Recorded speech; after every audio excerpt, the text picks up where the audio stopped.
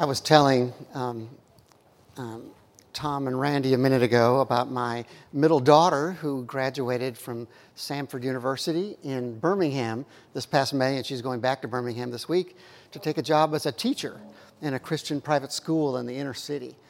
And I can remember helping her with her application for that several months ago, and the first question on that application for teaching at a Christian school was, reasonably, tell us about your walk with Christ. What's that been like? And that's a reasonable question for teaching at a Christian private school. But I've been asked that from time to time, and maybe you have been too. How do you possibly describe your walk with the Lord, lo these many years? Where do you begin? How do you talk about it? And for my own answer that I've had to give from time to time has been, really my walk with Christ has been marked by losses that the Lord has done in my life. The pruning that He has done in my life has meant everything. Those losses have been age appropriate. When I was a single man, the Lord used loss of a girlfriend as a real way to get my attention. And later miscarriages in our marriage, or jobs that I wanted to get but didn't get, or other broken areas of my life, idols that the Lord went after that I didn't have the courage to go after myself. Those kinds of things. Losses mean a great deal in our walk with the Lord. And this passage of John 15 is that famous passage about abiding in the vine. And we'll take 2 weeks to talk about abiding in the vine. This week, we're going to talk really about that action of pruning and what that's like. And how do you abide in the vine while the Lord is pruning us? There is a big part of our life as believers about how to stick close to the Lord while He is doing those hard things and bringing us losses that are sometimes done by our own hand and sometimes done by the Lord's hand, but He is always involved in those losses. So we're going to talk about abiding in the vine today. And it's a familiar passage, and it's a word picture that the Lord has used. And even though we've maybe heard it a lot of times, I want to make sure we've got the terms understood before we start reading it. So on the first page of your handout, you're going to notice that the Lord is going to talk about branches and vine dressers. So just know that as He tells this word picture, this parable, so to speak, when He talks about the vine, He's talking about Himself. Jesus is talking about Himself. Jesus is the vine, and we are the branches in this illustration, and the vine dresser is our Heavenly Father. And on your handout, I've given you an illustration of a typical vineyard, or a vine in a vineyard, and you can see that strong vine going vertically is the vine, and then once it reaches the top, the vine branches off the left and the right. That's still the vine, that heavy vine. And then those tinier areas are the branches that feed off that vine. And that picture on the left is illustrated with a photograph on the right. You can see the same picture with the grapes hanging down, those branches, and the vine that goes upward and then spreads left and right. And then a typical vine dresser in the modern day, as you can see in that middle picture, the guy with the red shirt, who's going through carefully to these different vines and pruning the branches off those vines. You can see modern day pruning in the lower left, using modern day tools to prune and clip those branches off. And then over in the bottom right, you can see a picture of an actual vine that has been pruned and it's bleeding. You would never think about vines bleeding, but they do. After they've been pruned, they drip that clear liquid, and they call it bleeding. All right? So we've got that. So in the passage we're going to look at today, verse 5 is the most famous, and that's when Jesus says, I am the vine, you are the branches.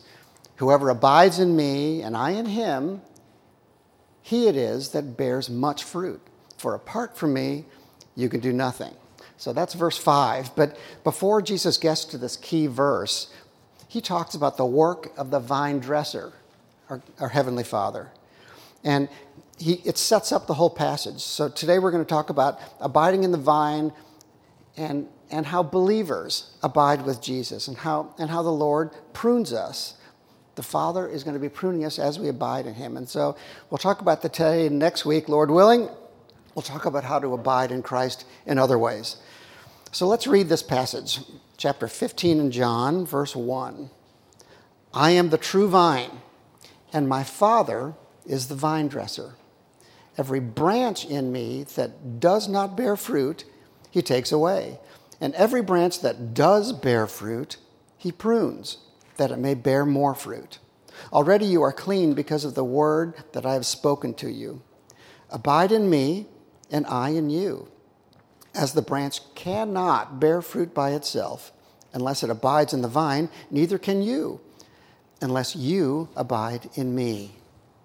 I am the vine, you are the branches. Whoever abides in me and I in him, he it is that bears much fruit. For apart from me, you can do nothing. If anyone does not abide in me, he is thrown away like a branch and withers, and the branches are gathered, thrown into the fire, and burned. If you abide in me, and my words abide in you, ask whatever you wish, and it will be done for you. By this, my Father is glorified, that you bear much fruit, and so prove to be my disciples. As the Father has loved me, so have I loved you. Abide in my love. If you keep my commandments, you will abide in my love, just as I have kept my Father's commandments and abide in his love. These things I have spoken to you, that my joy may be in you, and that your joy may be full.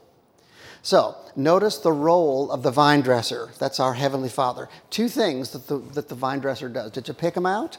So, in one hand, he takes away fruitless branches. And then for the fruitful branches, what does he do to them? He prunes them. So, in other words, he has two roles. He destroys and he disciplines and grows. And you got to ask, why does he do that? Why does he do that for the fruitful branches? It's for the purpose of growth and to keep that vine fruitful and to cultivate it and care for the plant in general. So he's talking about us here. He's talking about his kingdom and his people. But look at the first half of verse 2. It says, every branch in me that does not bear fruit, he takes away. Who's he talking about, is the question. And you might be thinking, gosh, is he talking about me? Is this a warning from Jesus to really fly right and be good and be productive, or else you're going to get thrown out? No. Be really clear on this. Jesus is not talking about believers here. He is talking about the branches that are to be thrown out are unbelievers. So Jesus talks about this truth several times in the gospel, that sometimes believers and unbelievers can look kind of the same, but they are not. And unbelievers can be attached to the church, getting all the benefits and trappings of the church, but at some point, at the Lord's discretion, they'll be separated out. And that's what he's talking about here. It's similar to the parable of the wheat and the tares, where weeds are growing up side by side with the wheat. And Jesus is making a distinction here in this parable. Two different kinds of branches are here. Every branch, it says in verse 2, every branch in me that does not bear fruit, he takes away. And every branch that does bear fruit, he prunes, so that it may bear more fruit. So, let me assure you, believers in Christ never need to worry about being separated out and burned. We cannot lose our salvation,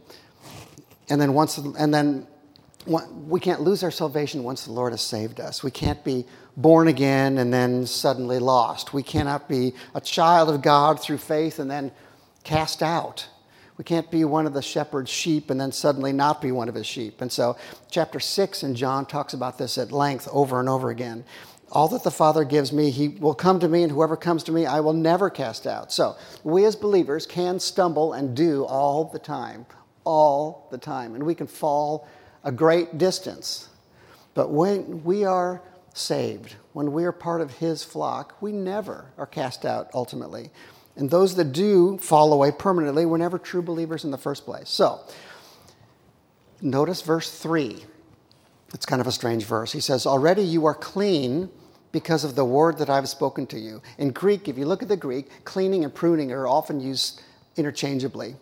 And so Jesus is saying to his disciples and to us, you are already cleaned. You're chosen, you're elected, you're saved. In fact, the fact that you're going to be pruned in the future is evidence that you are called and that you are clean. So unbelieving branches are never pruned. They're thrown away.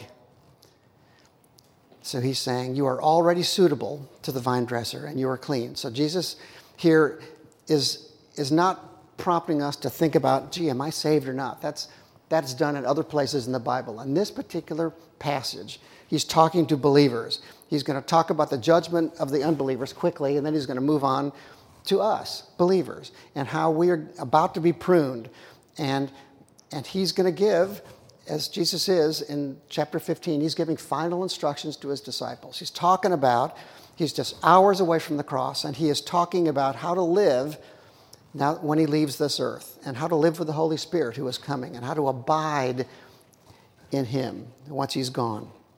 So, the branches are attached to the vine, and he's now going to talk about the second role of the Heavenly Father, of the vine dresser, and that is to prune us.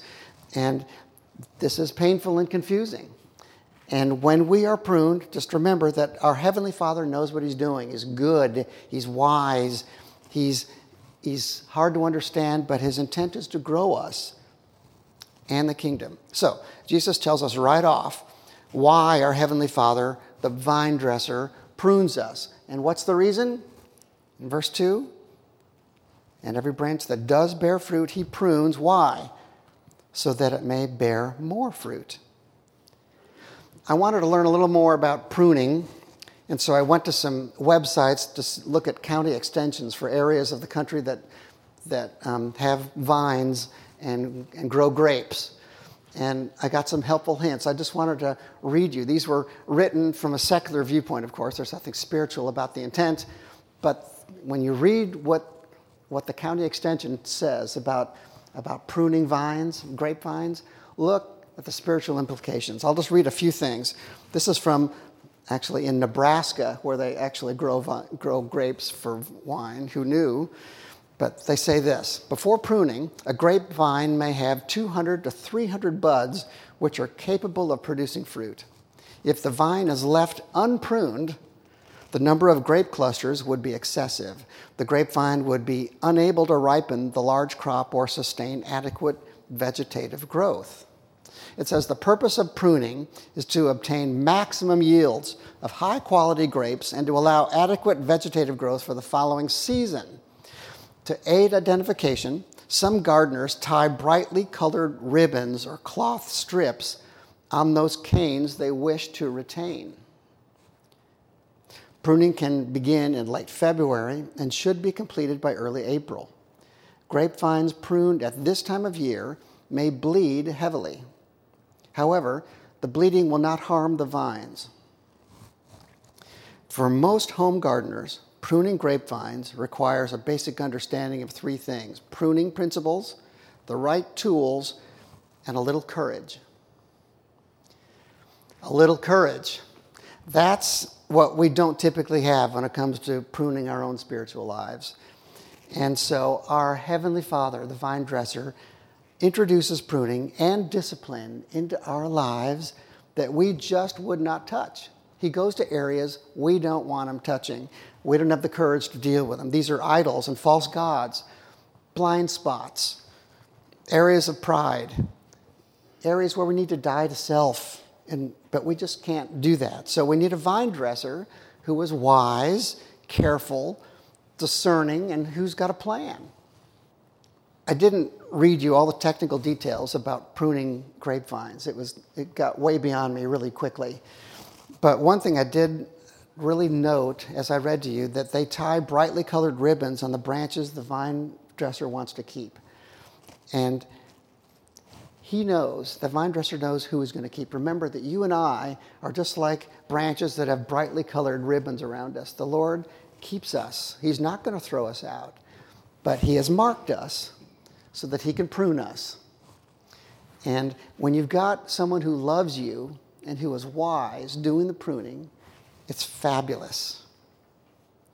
So pruning often comes in the form of discipline from the Lord. And so when you think of discipline, spiritually speaking, you would normally think of Hebrews 12. And so I printed that in your handout.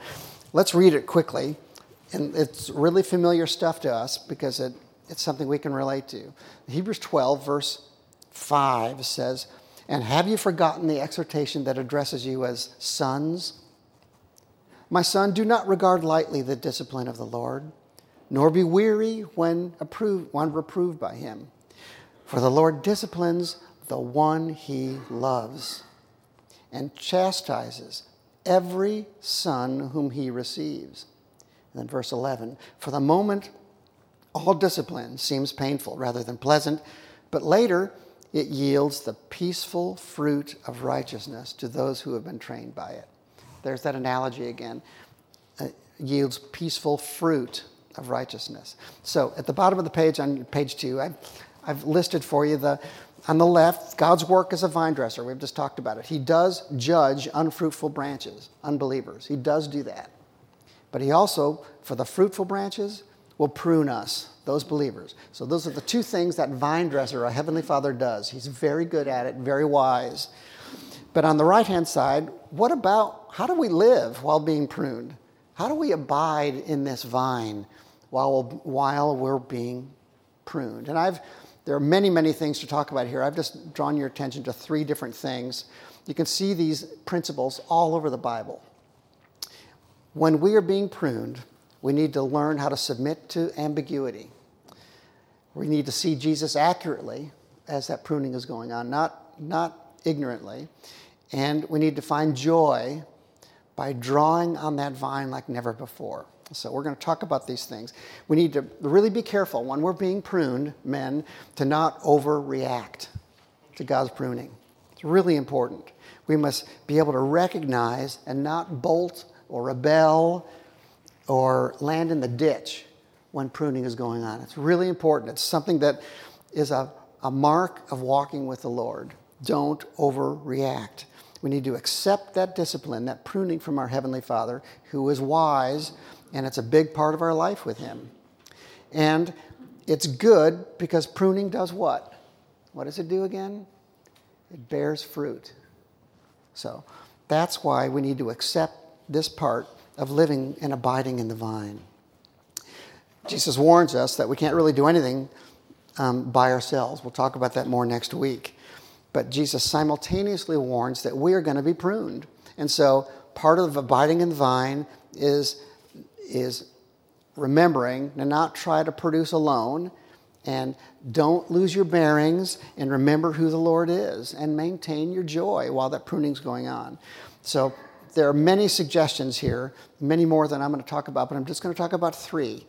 The first is abiding with Christ while he's pruning us by submitting to ambiguity. Remember, the pruning is from him, but that ambiguity is what happens shortly after pruning happens. It's confusing and it's painful. And abiding in Christ means following him wherever he takes you, especially when you can't really discern where and why this is going on. Believers who cannot do this force a bunch of answers that they're not meant to have. They make poor decisions. They try to fit Jesus into their agenda instead of discerning Jesus' agenda. One of my favorite business coaching books is a book called FYI, For Your Improvement. It's by a guy named Michael Lombardo. And in this book, he gives 67 competencies for work. And there have been many books written similarly, and they all have about the same 67 competencies, different competencies to be successful. And we're not good at all the competencies, and certain competencies are more important than others. You know, things like being action-oriented, being strategic, time management, priority setting, stuff like that.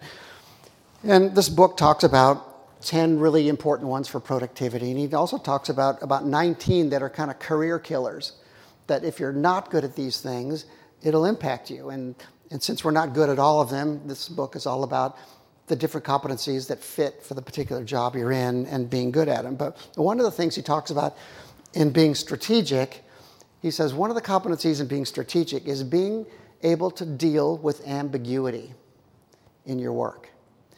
And he talks about the fact that there are some people who just are unskilled at this, and what happens is that they're not comfortable with change, and they may not do well with fuzzy problems that don't have a clear solution, and they become kind of less efficient, less productive when there's ambiguity, and they sometimes are just too quick to make a decision just in order to end the ambiguity. And these are, they've got a strong need to finish everything, and this can't be finished all the time because you're in an ambiguous time. And they do things poorly, and they make bad decisions too early. And that's got a correlation to us spiritually. When the Lord is pruning us, it is confusing. And you can't really tell where things are going, and we get trapped insisting Jesus reveal the why and the when, the where and the how. And the secret to abiding with the Lord in times of ambiguity is to dive into the Scripture and be with Him. Know who He is. Learn who He is. Learn His attributes. When you are in a time of ambiguity, instead of looking for the answer, the why and the when, look at the who. And remember, figure out who the Lord is. This is the time to go deep into the Scripture and know Him. See what He's like. Look at His attributes and realize how much He loves you, how wise He is, how He's 100% accurate. And so when we know Jesus, the vine, it enables us to abide with Him even though you don't know where He's taking us.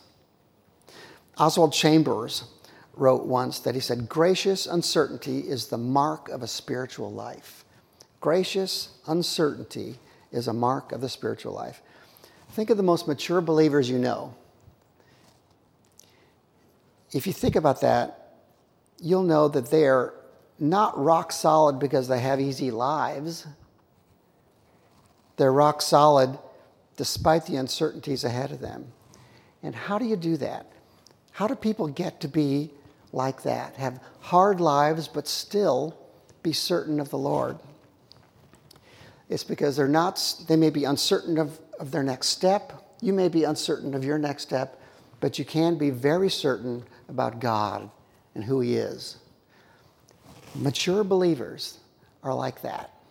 They know how to abide with the Lord because as they're being pruned and they don't know what's going on, they are certain about the vine dresser. They know about Him and they're certain about Him. It's about knowing who God is and who's caring for you. So the first thing is abiding with Christ while being pruned. You got to be submitting to ambiguity. So that's the first thing. The second thing I wanted to tell you is abiding by Christ is also seeing the Lord accurately and not ignorantly. And what I mean by that is that when we're being pruned, we can misunderstand that or misinterpret it as being attacked by the Lord. If you were to go into a vineyard right after the vine dresser has pruned this vineyard, it would really look disturbing. You would see, it almost looks like the vineyard had been attacked. You're going to see perfectly good, great buds all over the ground. Perfectly good, all over the ground. Then you're going to see vines bleeding. And it's going to look like the vine dresser is out there killing and attacking the vines. And its appearance is no longer beautiful and lush. It's more severe and minimal. And it almost looks wasteful when you go into a vineyard after pruning. If you've ever pruned a rose bush or a tree, it almost looks wasteful when you see everything that's on the ground right after the pruning happens. And I wonder if some of us have recently been pruned by the Lord, and it looks like a total waste.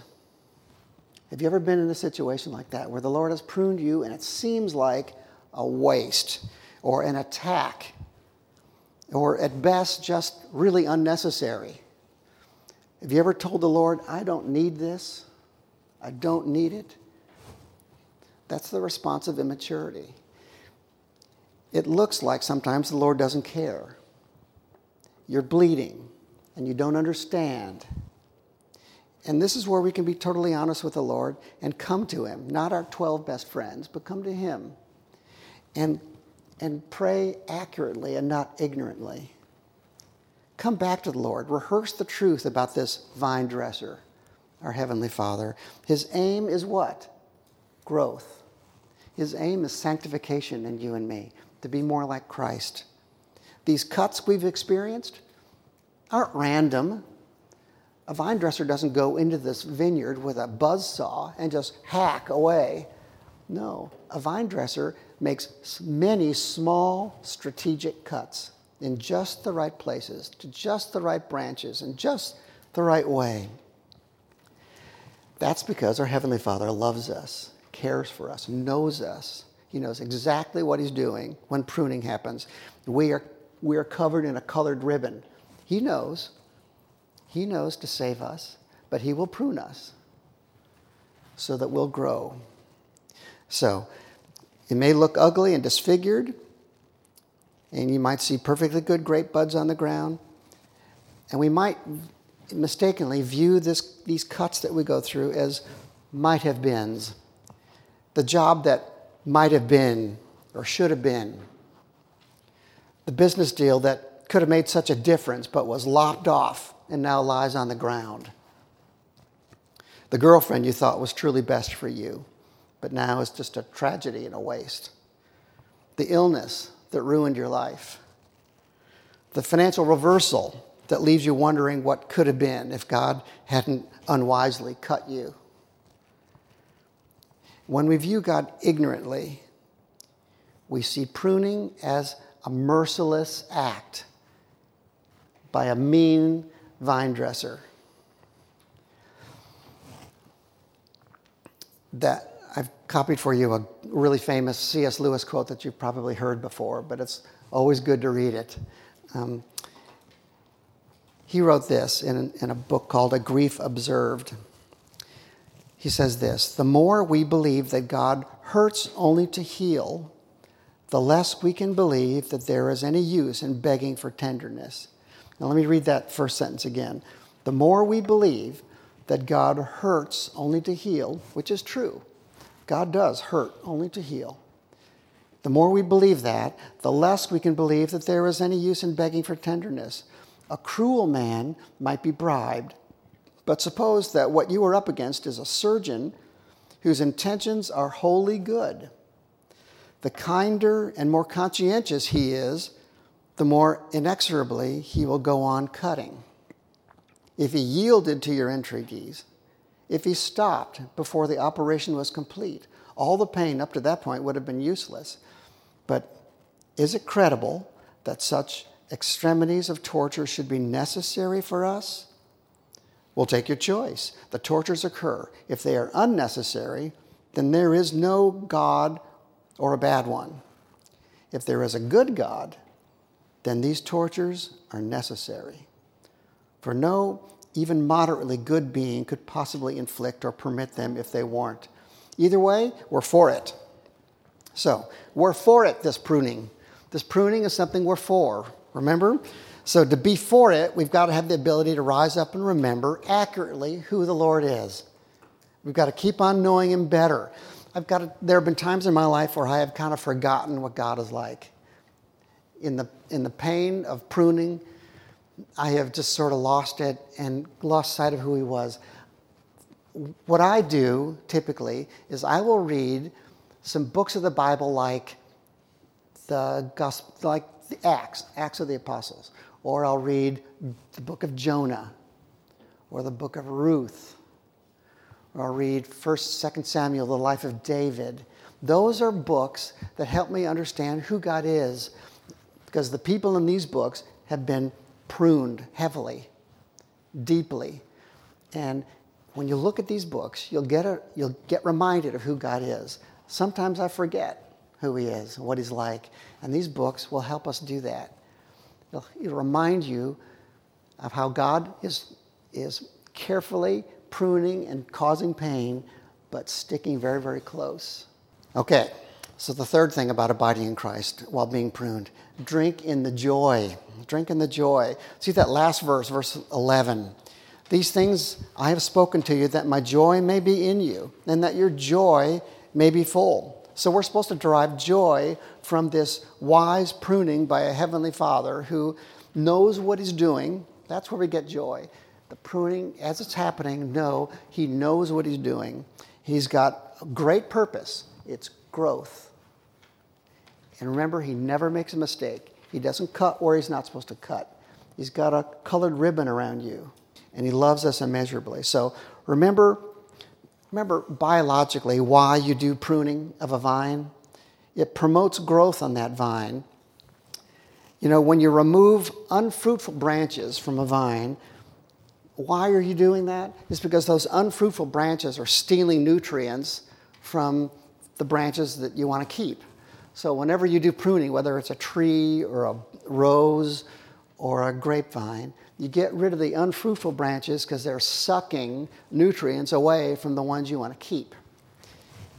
Now, once those bad branches are removed, what happens to the remaining branches? They draw on the vine like they never had before. That's what happens. So when the branches are removed, one of the fruitful branches, the ones that the Lord wants to keep, will be able to draw on that vine like you'd never been able to do before. That's where we get joy and meaning. Have you known, there are people who have experienced this all the time, where they've been pruned and they will say, you know, everything else was cut away from my life. The idols, the false gods, the things I used to rely on. And all I have left is the vine, Jesus. And if you know people like that, and you're probably one of them, if you've ever been in a spot like that where the Lord has taken everything away from you except him, you know you are drinking heavily. And you are now going to drink from him and abide with him like you never have before. He knows what he's doing. He's really smart. And he wants to grow you and me. So he takes away everything else so that you can suck on him, abide with him, live with him like you've never done before. That creates joy. If you've ever been there or know people who have been there, stripped of so much, they will tell you they've never felt such joy in their whole lives. Abiding in the vine while being pruned brings you joy. Some of you know that I was really sick with cancer and some other complications for 5 years. 5 years.